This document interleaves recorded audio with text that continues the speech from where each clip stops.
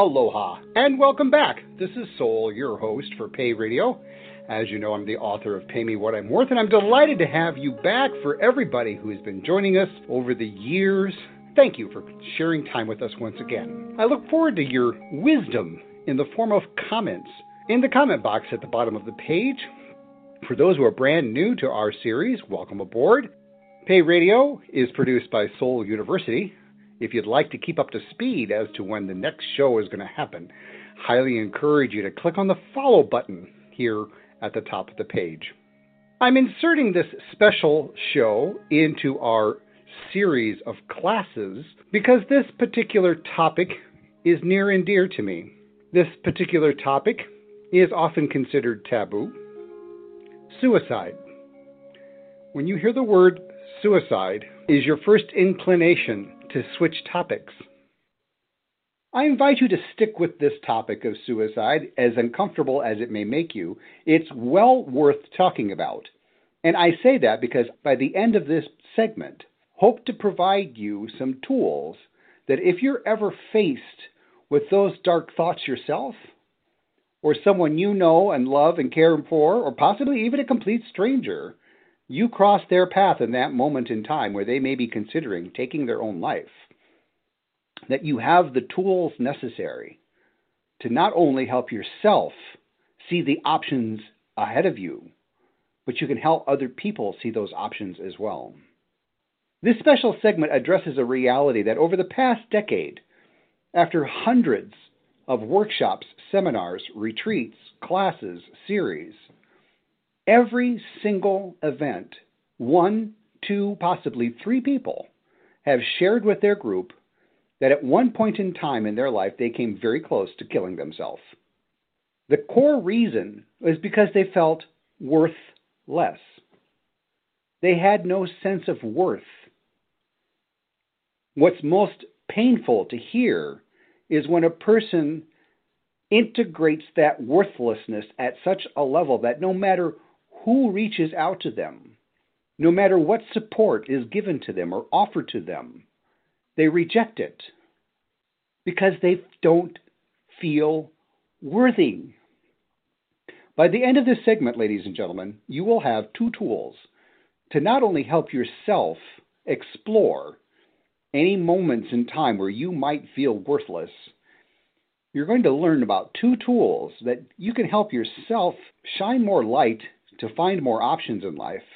And equally important, that if your path ever crosses another person's path, where in that moment, your friend, your family member, or possibly a complete stranger is contemplating suicide, these tools will help you help them see clearly more options other than taking their life. This topic of suicide has become a newsworthy topic. Just today in the New York Times, as of the airing of this show, published an article that the suicide rates in the United States is at a 30-year high. It was an in-depth article justifying many of the reasons why certain demographics are taking their life. NPR did an extraordinary, in-depth article on the extraordinary rates of suicide of indigenous people in Greenland. Links to these articles are here in the show notes. Not too long ago, I had a conversation with a veteran of the armed services, and he is battling a 7-year high of suicides of veterans who are trying to reintegrate into civilian life. And the United States military is beginning to wake up that the suicide rate amongst veterans is just getting out of control. So this topic of suicide is near and dear to me, and even more so as I witness how people choose to live a much happier, healthier, stable, balanced life while they complete our 12-month journey together by doing the work in Pay Me What I'm Worth. Now I realize this show may seem like Soul, sounds like you're trying to take advantage of people who are feeling suicidal, to have them pay you money to take a class. Ladies and gentlemen of the jury, as a professional social worker, as someone who has been in the trenches for over 2 decades as being a volunteer on suicide helplines, as someone who has held the hands of people who actively have taken their life because they can no longer with the debilitating illnesses, AIDS in particular. I am all too fundamentally aware that for me to withhold what I have to offer you in the form of becoming more balanced, more healthy, so that on the off chance you're ever called into service to someone that you love, because they are seriously thinking of taking their life, that you have the strength, you have the sense of groundedness, the peace of mind, to not only be able to extend your hand in a way that's unconditionally loving, but you can extend your hand knowing full well you have the skills to save that person's life. Let's dive into this topic of suicide. One of the number one things that I have witnessed in classes over the past decade is a person's sense of worthlessness equates directly to the likelihood of them taking their life. Of those people in class that have shared their stories, what occurs to me is there comes a point in time where the last piece of the puzzle comes into play, and that last piece is suicide. When I volunteer on suicide helplines, I often kick in to the mode of exploring with the caller, because I'm fundamentally aware that the person on the other end of the line, they're calling to save their life. A successful suicide, a person ready to commit that act of taking their life, they're not going to call a helpline. They're not going to reach out to a family member or a friend. They're simply going to end their life. People who reach out want to live. I know that. And I'm going to tap into that desire to live by helping them broaden their vision, helping them see that there are more options available to them than what they might think they have.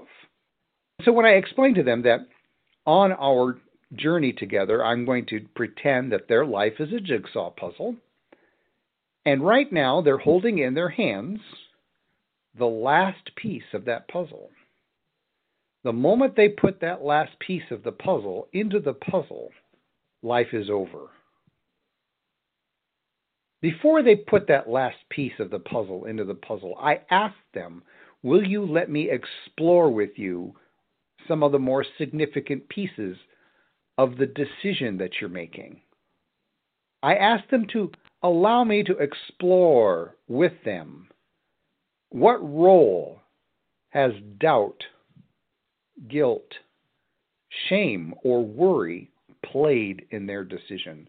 Because I know when I came close to ending my own life, walking off a cliff, falling into the ocean, knowing farewell that the rocks just beneath the waves would instantly kill me, I knew that just before I was about to take that last step, the amount of guilt and shame that I would put into other people's lives because they just didn't know why I would do what I did.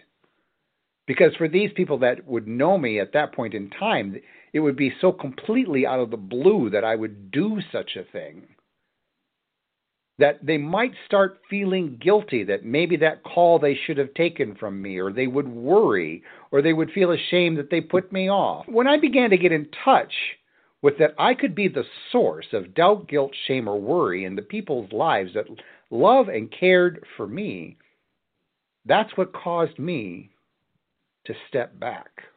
That's what inspired me to reach out to people and just ask for help.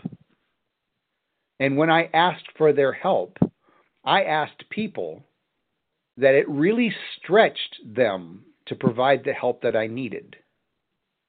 The help that I needed at that time, being faced with almost being homeless, is having shelter, having food, having the basics of life in a way that is not judged.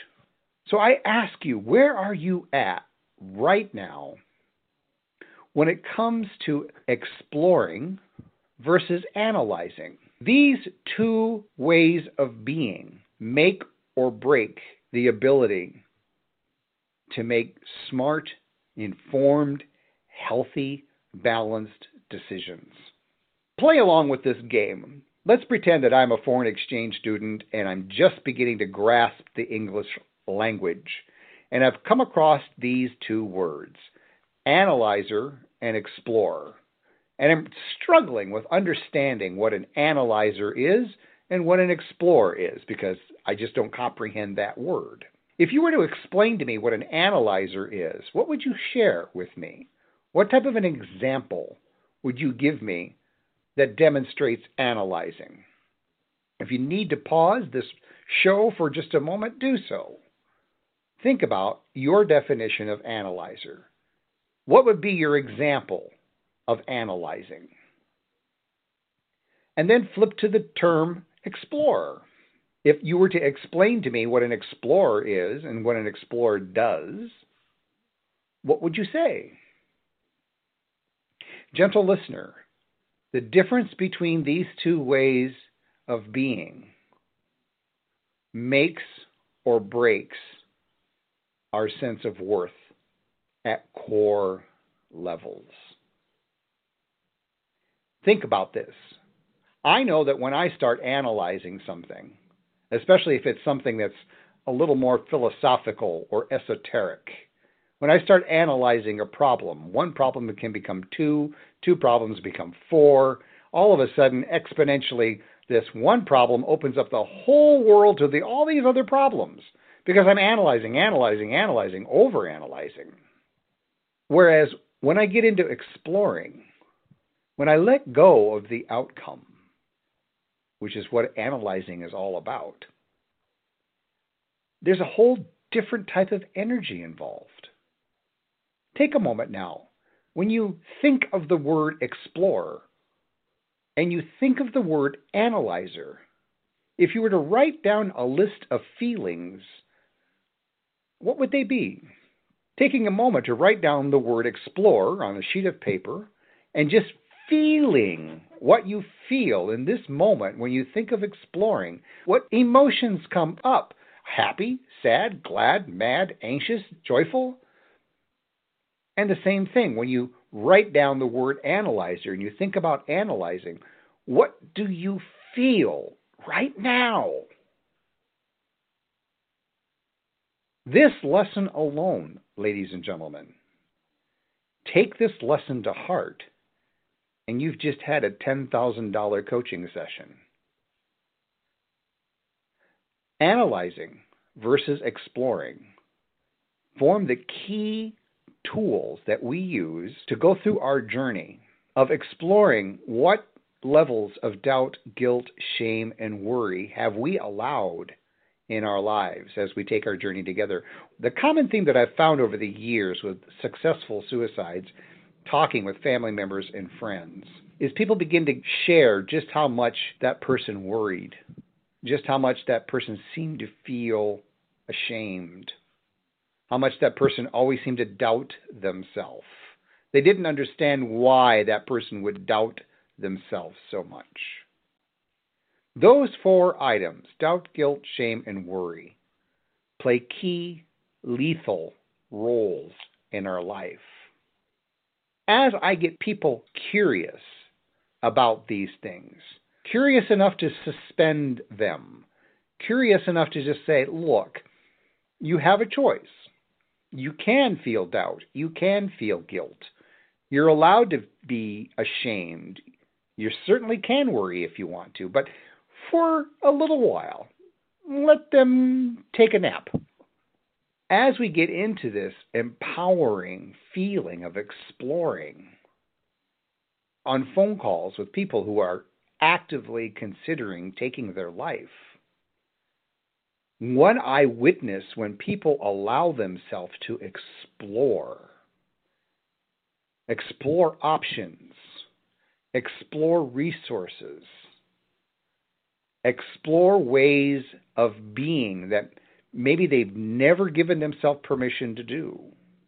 There's an energy that comes back online. Where are you with feeling grounded, balanced, centered, peaceful? Where are you with knowing that there's always going to be a part of a story you're never going to know? Where are you with knowing that there are parts of yourself you're going to be eternally blind to? There are parts of myself that I will never see. I will be completely blind to. There's an extraordinary tool that we use in our 12-month journey together called the Johari window. That's spelled Johari, Johari window. If you think of a traditional window with 4 panes of glass, one part of that window represents that which I'm aware of me, that information that I am aware of me. Another pane of glass represents information other people have about me that I really don't know about. A third pane of that window is information that both I know about myself and other people know about me. And that fourth pane of glass, I don't know it and they don't know it, meaning it's unknown. I've come to terms with the fact that I'm learning something new about me every single day. There's an aspect of who I am and what I'm here to do that blossoms in me every single day. Being aware of the fact that I'm still learning about me, that I'm still growing, provides me a sense of curiosity and wonder to keep exploring what's this journey all about. Knowing that I have blind spots of my own self and that you have blind spots of me, knowing that makes it impossible for me to adequately judge me or anybody else. Or to put this differently, you may have heard this old saying before. I think it was Socrates once quoted saying, "A wise man knows the more they know, the more they don't know." To put this in context of suicide, when I've learned of a good friend or family member who has decided to take their life, yes, I'm sad. That sadness recognizes that that person made a choice. And I'll never, ever know what was behind that choice. I can be at peace that while I feel sad in this moment about that person taking their life, it will not blindside me to such a degree that I'm going to be consumed with doubt, guilt, shame, or worry. As we come to a close to this special segment regarding suicide, I'm reaching out to you because I want you to explore where you're at with your sense of balance between giving and receiving. When the day arrives that someone needs you to be there for them because they might be on that edge, and you may sense that that edge might mean they could take their life, will you have available what's necessary to give to them unconditionally in a way that whatever it is that you have to give them, they can receive it? It really does boil down to a sense of balance between giving and receiving. Where are you at in your own life when it comes to giving and receiving? Is it balanced? Do you give as much as you receive? A good example is something we do every minute of every day: breathing. Breathing is an extraordinary example of balance. Breathing in and breathing out. I can breathe in only so much. I can only breathe out so much. With giving and receiving, however, the more I learn to receive, you heard that correctly, the more I learn how to receive, unconditionally receive, like bringing in a breath of air, the more I can give. If I'm suffocating, I can't give. So when it comes to that balance between giving and receiving, my goal is to help you experience a profound level of balance. So on that off chance, someone may reach out to you and they need your help because they're about to take their life. And for whatever reason, you've crossed paths with them in that moment where either they're going to pull the trigger, take the pills, string up the rope, but you just happen to cross their path. Will you have the resources within you to reach out to that person in a way that helps them see that yes, while they can choose to take their life, they can also choose to live? If you need more resources, by all means, listen to any number of the classes that we have right out here at Pay Radio. For those who are ready to dive in and really get to work, join us in class. We start new classes, new 12-month classes, each time we have 12 people ready to go. Thank you for taking this time to listen to what is most often considered to be a taboo topic. More people are taking their lives. It's time for us to step up to the plate and be available in a way that those who are considering taking their life, we can be an example to them that they can choose to live.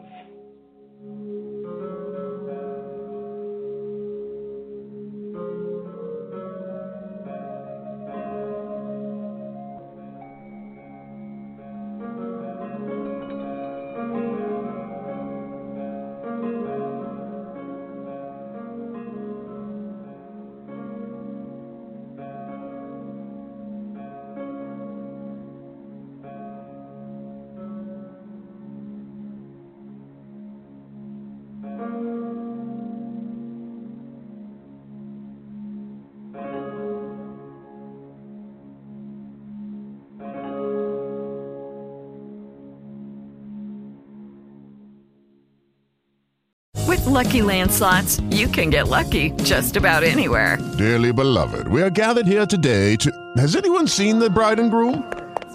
Sorry, we're here. We were getting lucky in the limo and we lost track of time. No, Lucky Land Casino, with cash prizes that add up quicker than a guest registry. In that case, I pronounce you lucky. Play for free at LuckyLandSlots.com. Daily bonuses are waiting. No purchase necessary. Void where prohibited by law. 18+. Terms and conditions apply. See website for details.